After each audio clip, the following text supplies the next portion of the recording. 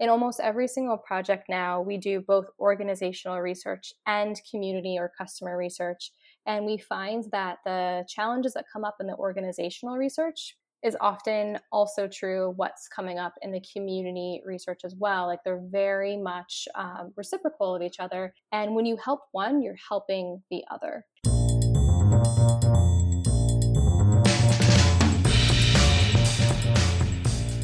Hi, and welcome to Greater Than. Here you'll listen to conversations with business leaders on how they build remarkable businesses, putting values to work for their organization and their customers.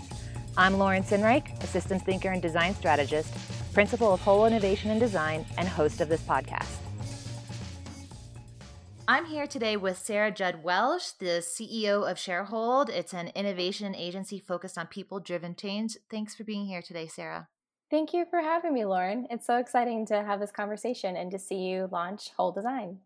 Oh, thank you. Yeah, I'm really excited. I immediately thought of you and Sharehold when I thought about starting this podcast because clearly the point of much of the work or the perspective of much of the work that we do through Whole Innovation and Design is using values as a lens for innovation. And it's clear that you have seen the value that community can bring in so many different ways and leverage that as a really powerful lens for innovation and change. And I'm excited to talk to you about that more today.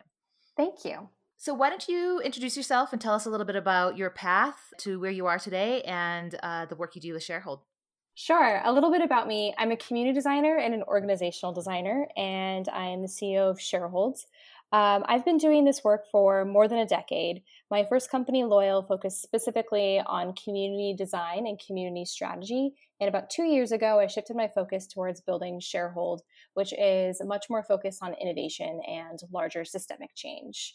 Our mission at Sharehold is to change the definition of quote unquote shareholder to include everyone in an organization's orbit. We believe that every organization should foster equity and belonging by serving the entire community, which includes customers, employees, community members, the environment, and more. Amazing. So going back to your origins in community, back when you started Loyal, you've been in this community space as a driver for innovation for about 10 years now at this point. And Loyal was one of the first agencies dedicated to community as a lens for innovation. Mm-hmm. What made you see that 10 years ago, this was the time to be focusing on community, and what gap did you see in the market that you felt like you really needed to fill there, and why with community? That's a really good question. I think I've always been drawn to community and community-oriented things and paths. When I was young, I thought that I would start a nonprofit. I was really interested in this idea of like serving the community and providing community services. Like I thought that I would run some sort of local-based, community-driven nonprofit.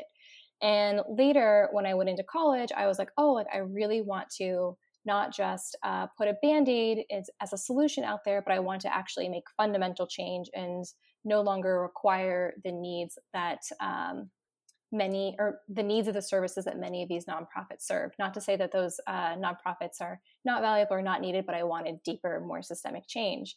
So I started looking into politics and thought for sure that I would have a career in policy and implementing change, like where it started in a more systemic, holistic level. And then, I came up the time to graduate from college and I was like, oh shit, I have student loans. And I couldn't afford to work in politics. So I ended up working at Goldman Sachs during the time of the financial crisis. And that was very eye-opening. And while I didn't see a place for myself on Wall Street, I did realize that I loved business and that I felt that I could have a positive impact through business. And I saw the opportunity for businesses to be significantly more people-oriented and developing relationships with their customers. So fast forward to like 2010 to 2012, there was a lot of change happening. in the business climate at that time. Facebook was growing rapidly, social media was becoming huge, and suddenly businesses were responsive and accountable to a much wider set of stakeholders that could literally just tweet at them and complain and be like, hey, like your service sucks, or I need X. And it opened up this new dialogue and a power dynamic shift in which suddenly customers were significantly more powerful. And I thought that in and of itself was a really interesting dynamic.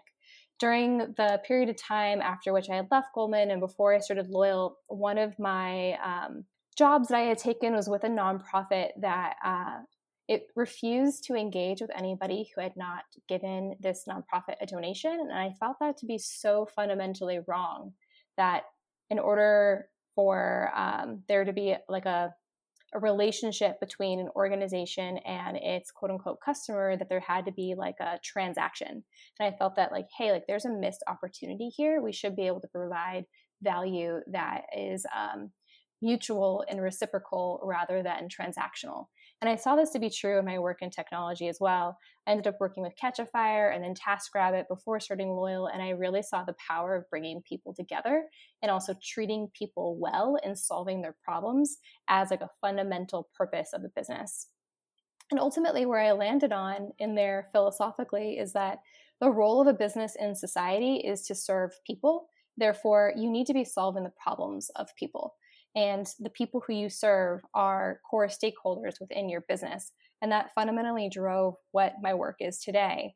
And with Loyal, when I was starting Loyal, there really wasn't a lot of comparables out there. There were not a lot of people talking about community. When they did talk about community, it was often in the context of social media. And I think that conversation is still happening today, where people think community is simply having, an Instagram page or a bunch of Twitter followers or even a Facebook page. I would like to believe that conversation has become significantly more nuanced, but I know that nuance of conversation is not necessarily equal across the entire industry. But community is sort of like a coveted thing that brands want now.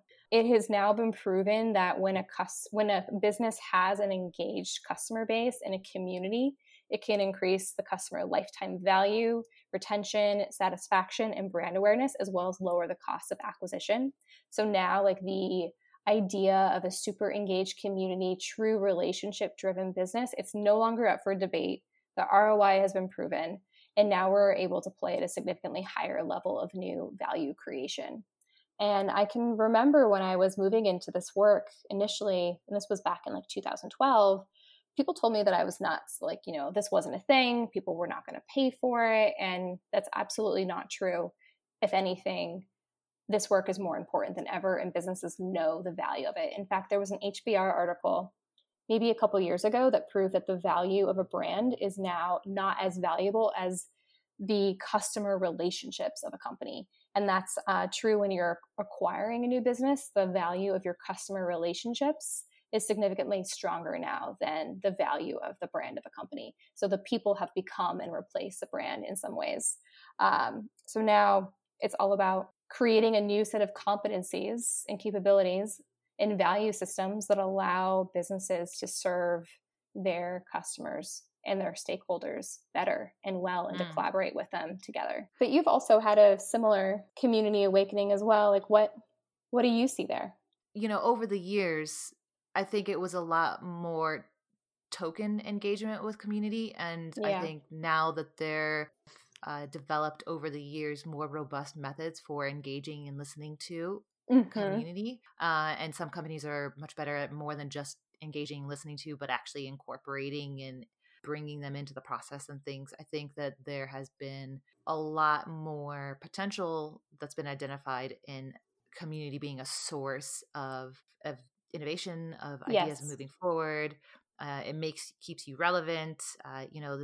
Gone are the days that you're in a room and you think you see them in the market a gap and you have an idea. It's time and time again, there's plenty of companies that have launched something without doing the proper research and really lost a lot of money on it. So I think to your point is it's clear now that there is a lot more evidence to invest in community, a lot more evidence of the value of investing in community. But I think also not consistent across the board. And I think Yeah. that different ways of engaging community yield different results.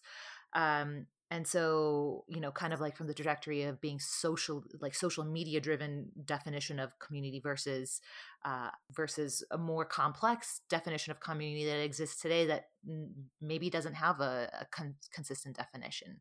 So, I mean, Yeah. I guess that's an interesting point. I'd love to hear from you about How do that. we Is like, define community? and how does that differ from organization to organization? And do you see any trends or themes across why one organization might define it one way versus another? Yeah, that's a really interesting question, and I think it's very a worthwhile point to address as well.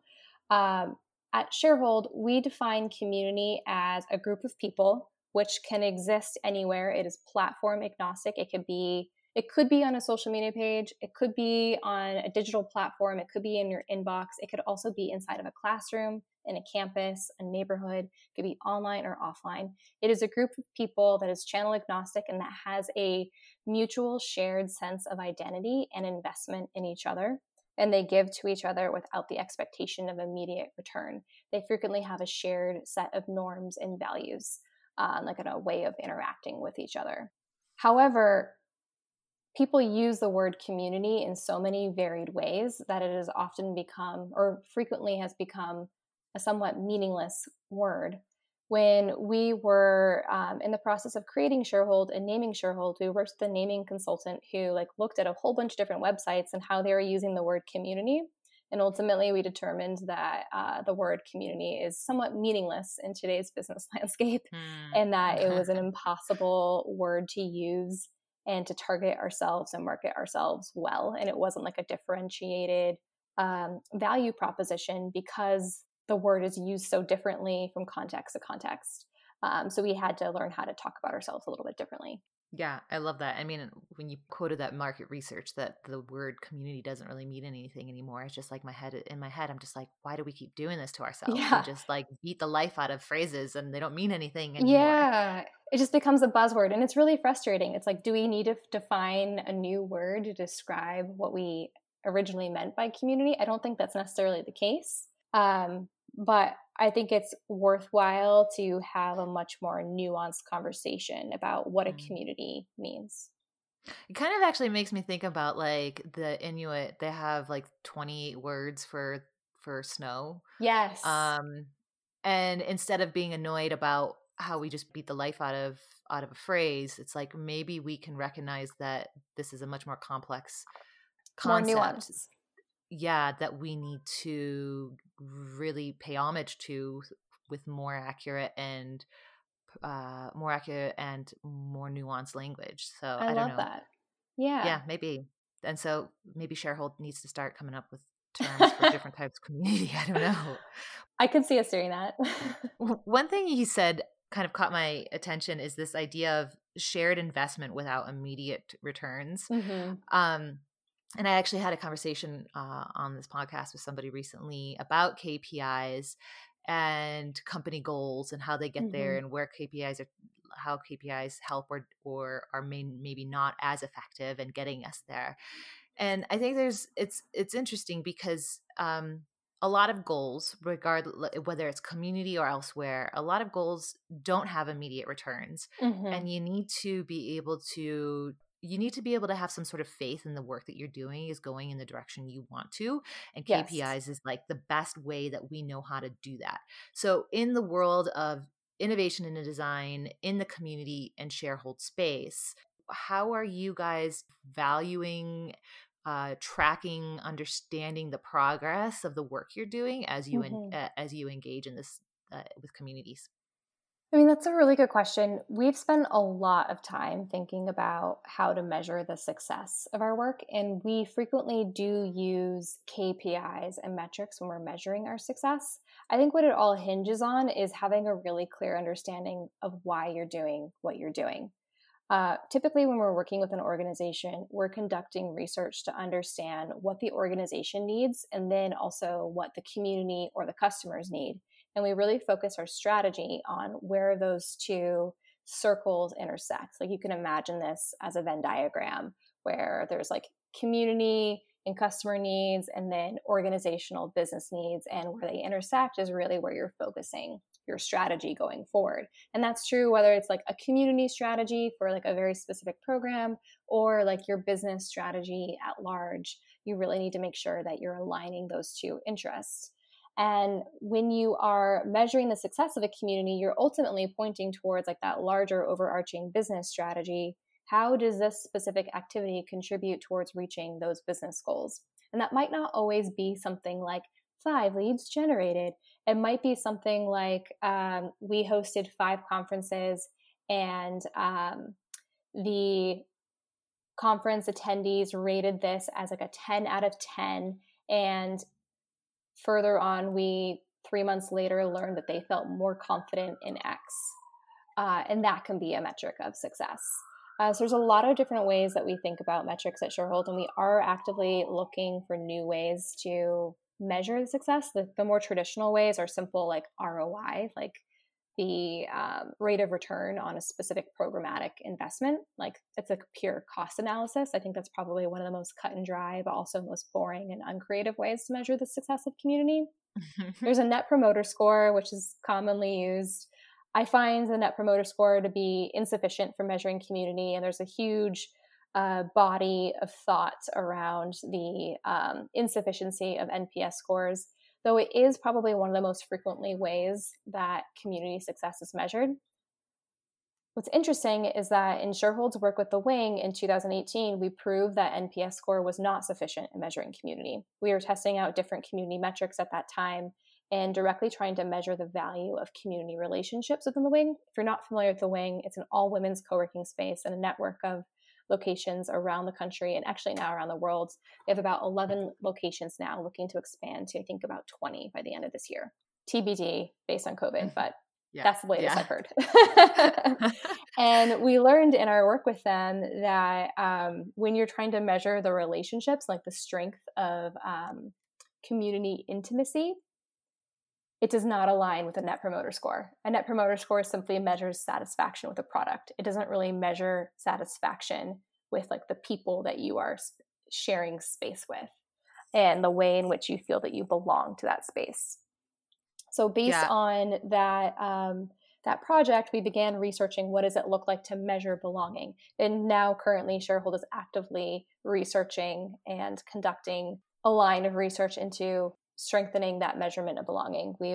There are quite a few platforms out there and a few different resources that are measuring belonging, but we find them to be either too arduous, like they're very academic and challenging to implement, or simply insufficient. And I think there's also larger other ways to measure community success as well, is like, what are the community outcomes?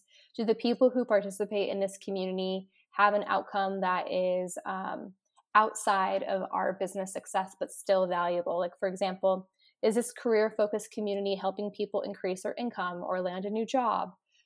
Those are fantastic metrics of success as well. So it's really about understanding what is it that this community is meant to accomplish in the context of the larger business, or maybe it's a company that is entirely a community-driven company. In that case, you're talking about something else. But it's like really about understanding what is a larger strategy here, and then how do you measure the success of that strategy?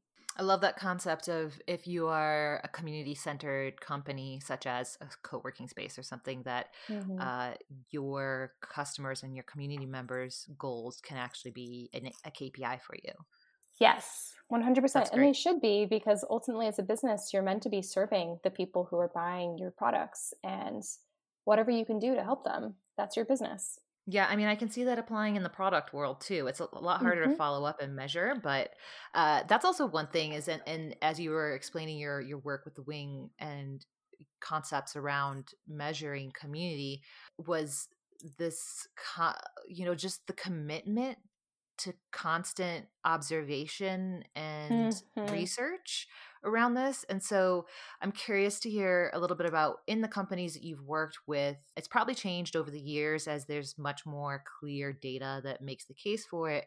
But it's really hard to get a CEO or company leadership to really invest and be patient with the process that is is pretty resource and time intensive, but at the end of the day, it's what fuels people buying your product and your service, right? Yeah. So it's like, how, tell me a little bit about your process and or your experience in working with CEOs, and whether you've just been lucky to come across companies that are aligned and get it, or how you've kind of navigated that with some that might have needed a little bit of guidance or educating. Yeah, Lauren, earlier or several times in our conversation, you've mentioned the like capacity to listen to customers, and I think that's probably one of the most fundamental skills that a company can develop in 2020 for a competitive advantage. Not enough companies are doing enough to listen to their customers and to their community and to foster their own practice of research, and I think that it is a fundamental competency in 2020. We do a lot of research at Sharehold. I would say it's probably about 50% of our work at this point. And it can be a challenge to persuade companies to do research, particularly in this like tech-driven startup culture. There's this idea that you should be able to like A/B test your way to success, or ship a quick and dirty MVP and see how it lands. But really, when you're doing an A/B test or like a really quick a sprint where you're just shipping and seeing how people respond, you're missing out on the larger opportunity to see the entire landscape. You're missing out on the opportunities that whatever it is you're A/B testing or whatever it is that you've immediately shipped, like you're missing out on what that does not at all address. Like you're maximizing a local maxim rather than finding what is the actual maxim of maxims. There could be a much larger mountain just a mile away that you can't even yet see because you're on this hill, and this hill is the highest point, but you don't have any visibility as to the other mountains that are around you. And I think that's really what design research helps you do, is it helps you to see all the mountains that are around you and then find the largest one. Or maybe there's a reason why you're going after the smaller one. I'm not sure. Probably your research would reveal that, but it really helps you to see the larger landscape and go after the greatest opportunities. Typically, our clients are coming to us during a time of change. Either they are launching something new, they're undergoing a major organizational transformation, perhaps they launched something and it's failed. Or maybe it's like they know that they need to change, but they don't know how or in what way they need to change. And they're typically coming to us to help them navigate through that. And when a company is undergoing that kind of, I would say, a little bit more existential type of change, that's where design research can be really powerful, because it really helps you to sort through the dark. A lot of the times our research processes feel like we are in the dark and just trying to like find where the light can come in, and then shedding as much light as possible and then making sense out of what we can see. And it can be really hard when like all you want is to get out of the cave and to see the light of day and to like see the landscape. But when you're in the cave, you really have to see like the whole cave. And I don't know, like there's just definitely like a sense of like desperation of like, get me out of here as soon as possible. And that can be super challenging, though typically when a client is coming to Sharehold, they've already committed to that kind of change and they're willing to navigate with us. That being said, we do lose plenty of projects that are research related. And those typically are much more, they're not really looking to understand something. They're looking to measure things that already exist. Like they're looking to do like market research. They want to know like how many consumers do XYZ. They're not looking to uncover new opportunities. And I would say that if you are a company who is not looking to uncover new opportunities and who is not constantly keeping on the pulse of your customers, you're going to lose out on your market in the very near future. I think that's like an interesting consideration. The sense of there's the explicit sense of community of co-working spaces or membership oriented organizations, but then there's a sense of community for products where it's not as formal of a structure of community. And so I'm curious, how do you approach community in these very different circumstances? Is there a different way to it? How do you find like a common thread or something that's really important part of that community? Can you share a little bit more with us about that? Do you mean like how do we work with such very different types of communities and different types of stakeholders, and how does that all tie together? Yeah, you can talk to that if you want. I was meaning a kind of almost like a comparison or contrasting between these two types of communities, and the values that are at the center of a different type of community, Yeah, and how you use that as a lens to drive innovation and engage them to right. achieve innovation, right? I think that some people perceive our work when they hear the word like, oh, we do community design. What they don't realize is that lens of community design can be applied to many different types of problems that you're solving. It's ultimately about empathizing and understanding people and what it is that they need, and then translating those needs into strategies and requirements. And that lens can be taken from a co-working space, from a membership program. It also can be taken to a digital product. We do quite a bit of research and discovery for digital products. It also can be applied to the inside of an organization. And of course, each of those have like their different frameworks and their different types of thought leadership, but ultimately the capability to understand what it is that people need and to take care of them, that's the same and universal across all those different types of community, customer, stakeholder facing types of engagements. Hmm. Are there any examples of companies doing a really great job at this that you feel like you can share with us? Whether you've worked with them at Sharehold or that you see in them in just like out in the market. Yeah, I mean, what's immediately coming to mind is some of our current work with the Hebrew Free Loan Society. The Hebrew Free Loan Society is an incredible nonprofit based here in New York that provides low income New Yorkers with 0% interest loans. We are supporting them in scaling up their services to dramatically increase their impact over the next 5 years. And this is particularly important, particularly in light of COVID. They did introduce a loan specifically for COVID and saw a rapid increase in the number of applications. And their organization is primarily paper based. They're very old school type of organization, and they need to rapidly scale. So they came to us looking for system design research to serve their team. We are specifically looking at what are the needs and requirements of the technology that this team needs within their internal products to increase their impact on their community.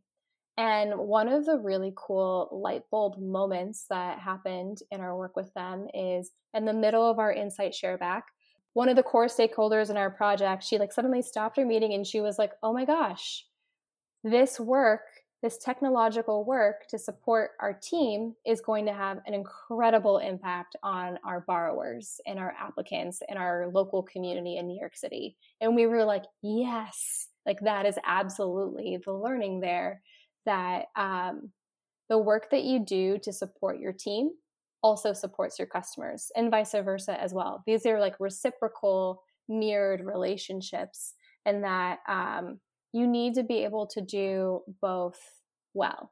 Yeah, it is. I mean, it's a really great example. And me being particularly interested in service design, this perks my ears because because a lot of times when you think about the internal processes, you just think about how efficiently you can get something done Right. and achieve your task or your goal or Yeah. whatever it is. But a lot of times the way that you set up the technological infrastructure or the processes really inform the final output and the way that it's received by a customer. Exactly. Like in this project, when we were setting it up, we were specifically directed to only focus on internal needs. And in fact, I can remember when we were pitching this project to Rabbi David Rosen, the executive director of the Hebrew Free Loan Society, he was like, I don't understand why Sharehold would want to take on this project. Like, it's an unsexy project. It's boring. It's like technological infrastructure. And I was like, no, this technological infrastructure is going to dramatically impact the way that your team operates and the way that your team collaborates. And therefore, it's going to dramatically enable you to better serve your community. And that is true across many of our organizations. In almost every single project now, we do both organizational research and community or customer research. And we find that the challenges that come up in the organizational research is often also true what's coming up in the community research as well. Like they're very much reciprocal of each other. And when you help one, you're helping the other. So, I mean, I think that's a really good point of what you do internally reflects, it's how you do things is how you do everything, right? Yep. Totally. So bringing it back to Shareholds, you have been very explicit and intentional about the way that you are building Sharehold from a culture and a practice perspective. Would you be open to sharing a little bit about the thought that's gone into it, some of the things you feel like are working, some of the things that you're working on to improve, and where you think there's potential? Like, what is our internal culture like at Sharehold? Yeah, like how, like these principles and frameworks that you are helping other organizations implement and apply. I know that you are doing a lot of that work internally as well. Yeah. And so, I would love to hear more about how you're doing that at Sharehold and what you think the result is. I will say that for anybody who is in a particular challenge, it is very hard to see your way out yourself. It's often easier to see it as an outsider. So, of course, I find this work much easier to do for our clients than I do for our own team. So sometimes it does feel like a case of the cobbler's shoes, but it is something that is very important to our team, that we embody our values, and it's something that we are actively practicing and continuously iterating upon. A few examples of that is we recently rejected a project as a team. It was with I don't want to give away too much about what this project was, though it was an international project for a really exciting opportunity with a lot of PR and buzz around it for a really incredible private company that was funded by a government that we felt had questionable values. And it was really challenging as a team to sort through whether or not to move forward in the conversation with this company. Immediately, several people in our team raised their hands and were like, I have concerns about this. Here's XYZ article. Here's this statistic. I don't feel that this aligns with our values. It's not going to reflect well on our brand. And then there was also the other side of the coin, where it's actually, this effort that this company is undertaking is really admirable. And if it is successful, it will dramatically improve the quality of life for many people. And it will be an incredible case study, not just for us, but for the world, and in demonstrating what the future potential could be and what cultural change looks like. Ultimately, we decided to reject the project. And the reason why we rejected it was, one, it was not supported by our team. Our team did not want to work on it. And I was going to have to hire new people to just source the project, which didn't feel good. But two, while there was a lot of really good intention there, it wasn't yet proven. And we did not yet see any external markers of success to make us feel comfortable that the words that they were using to describe their values and the future they wanted to create was actually coming into fruition. And that was so tough for me. It was a project I really wanted to work on. And I think it could have been really exciting and have a huge impact. But ultimately, we decided that there wasn't yet a clear enough demonstration of alignment with our values. And that was hard. That's a tough call. Yeah, I don't have regrets, but yeah, we'll see what happens in a couple years. I mean, and how rare is it for an organization, an agency, period, to decide democratically about the projects they take on? Yeah. I mean, I wouldn't say it was a democratic process. Technically, I could make that decision unilaterally, but that would not feel good for me or for our team, and I think would really erode trust. So I think it's really important, even if you do have the power to make those decisions unilaterally, that you listen and that you take into account different perspectives and ultimately are making a decision on behalf of the group, not like in spite of the group. Hmm. I mean, it's a perfect example of putting into action the values you have. That's the definition of sharehold, right? Yes, They had 100%. a seat at the table and you listened to it. Yeah. And another thing that we did as a team last year is, we worked on this one project where things just got really intense for a bit. Um, on our team, we tend to have people who are a little bit more creative, and then we have people who are a little bit more linear. And sometimes those two work styles can be a little bit conflicting. And we had like a major clash on our team when we had like a big deliverable due on a tight timeline, and people were just like not working together well. And it really came to a head. There was like tears, people were fighting. It was very distressing. And ultimately, we got through it. And after that project was over, we sat down as a team and we created what we called the CALM conflict code. And this was a sort of like a mindset and a process that we now use in our team to resolve conflicts. And it was really interesting because even the way that in which we developed the CALM conflict code, it was very collaborative.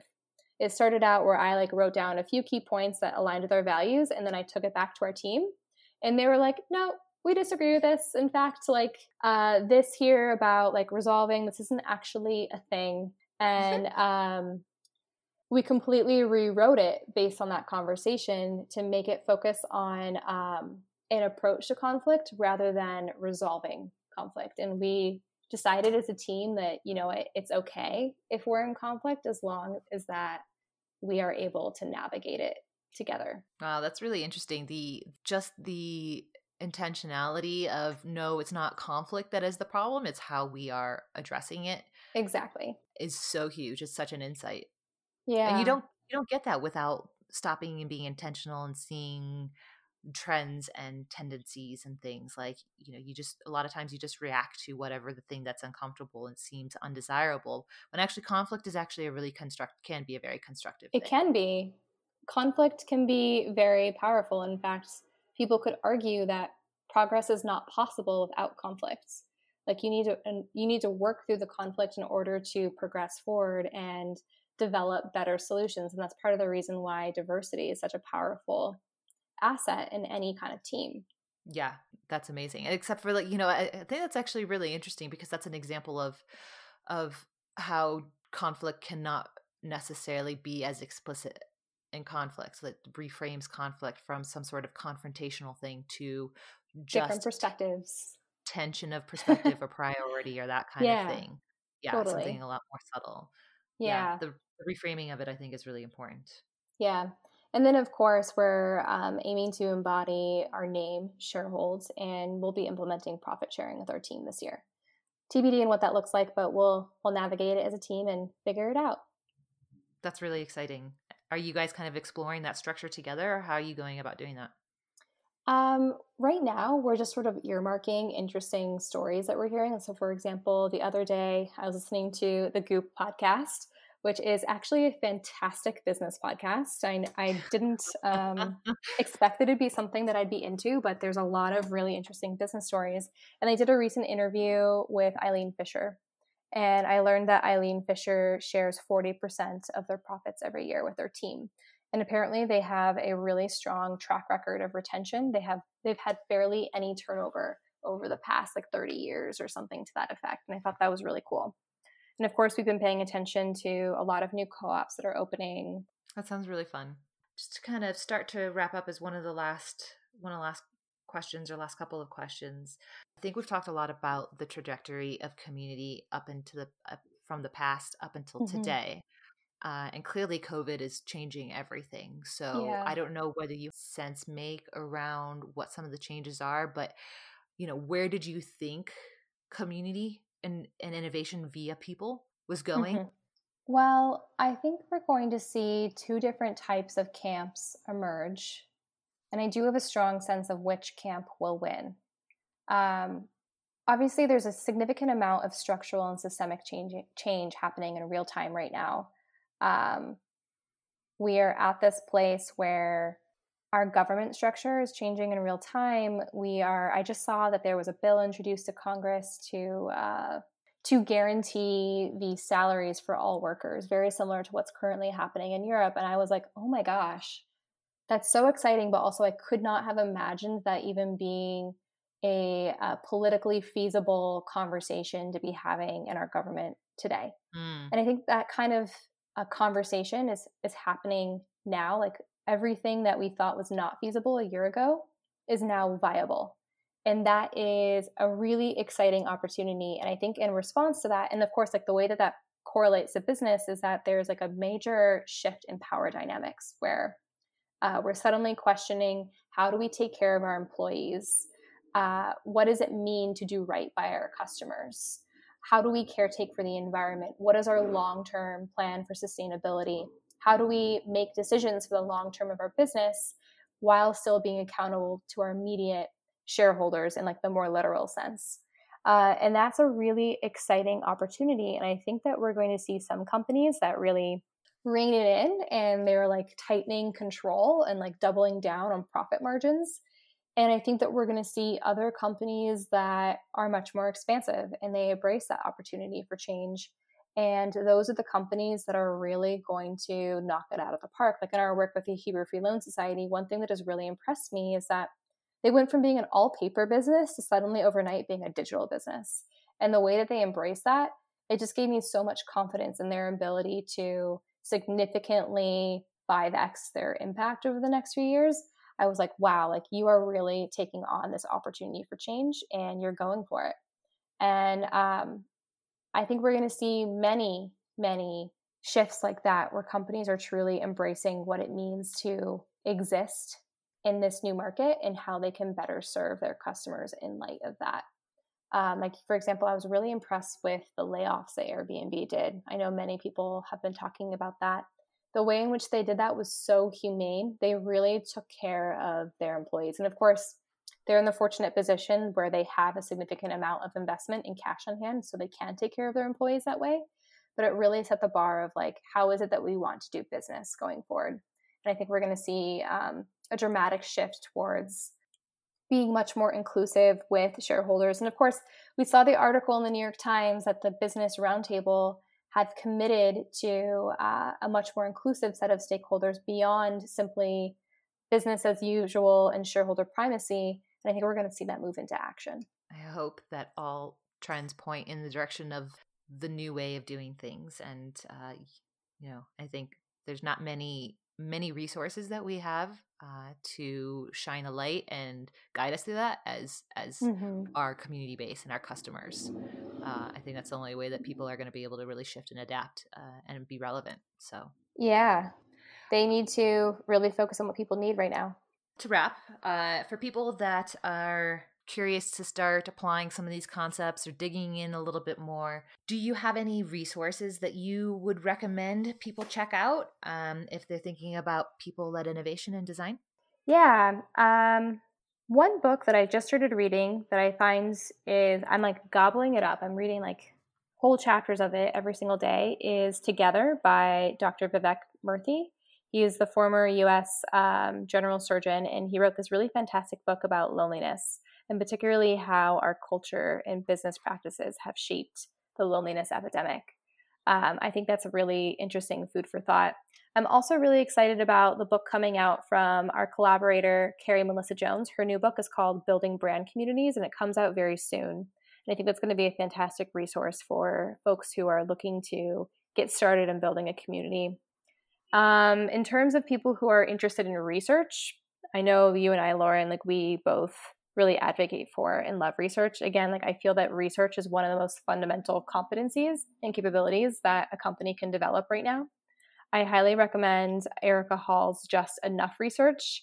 This is a really great resource for getting started in your research practice. And then for like bringing it back to the organization, Brene Brown is always a bright light. And all of her books are wonderful. Especially love her new podcast. Oh, I haven't heard it yet. But I've been following her on Instagram, and she's great. She's always great. Her new podcast is really good. I'll check it out. Well, I think those recommendations were phenomenal. I myself have recommended and given copies of Just Enough Research by Erica Hall to a number of people. Oh, good. With that, I think we'll close. And I just want to say thank you so much for joining me and having this conversation and sharing your perspective and experience with people to help drive progress across organizations and industries. Thank you so much. It's been a great conversation. Thank you, Lauren. I appreciate your dedication to bringing values into your work. Thanks for listening to Greater Than. Show notes are available on the podcast page on our website, wearewhole.co. That's wearewhole.co. If you enjoyed this conversation, leave a review where you stream your podcast and share it with others who might like it too.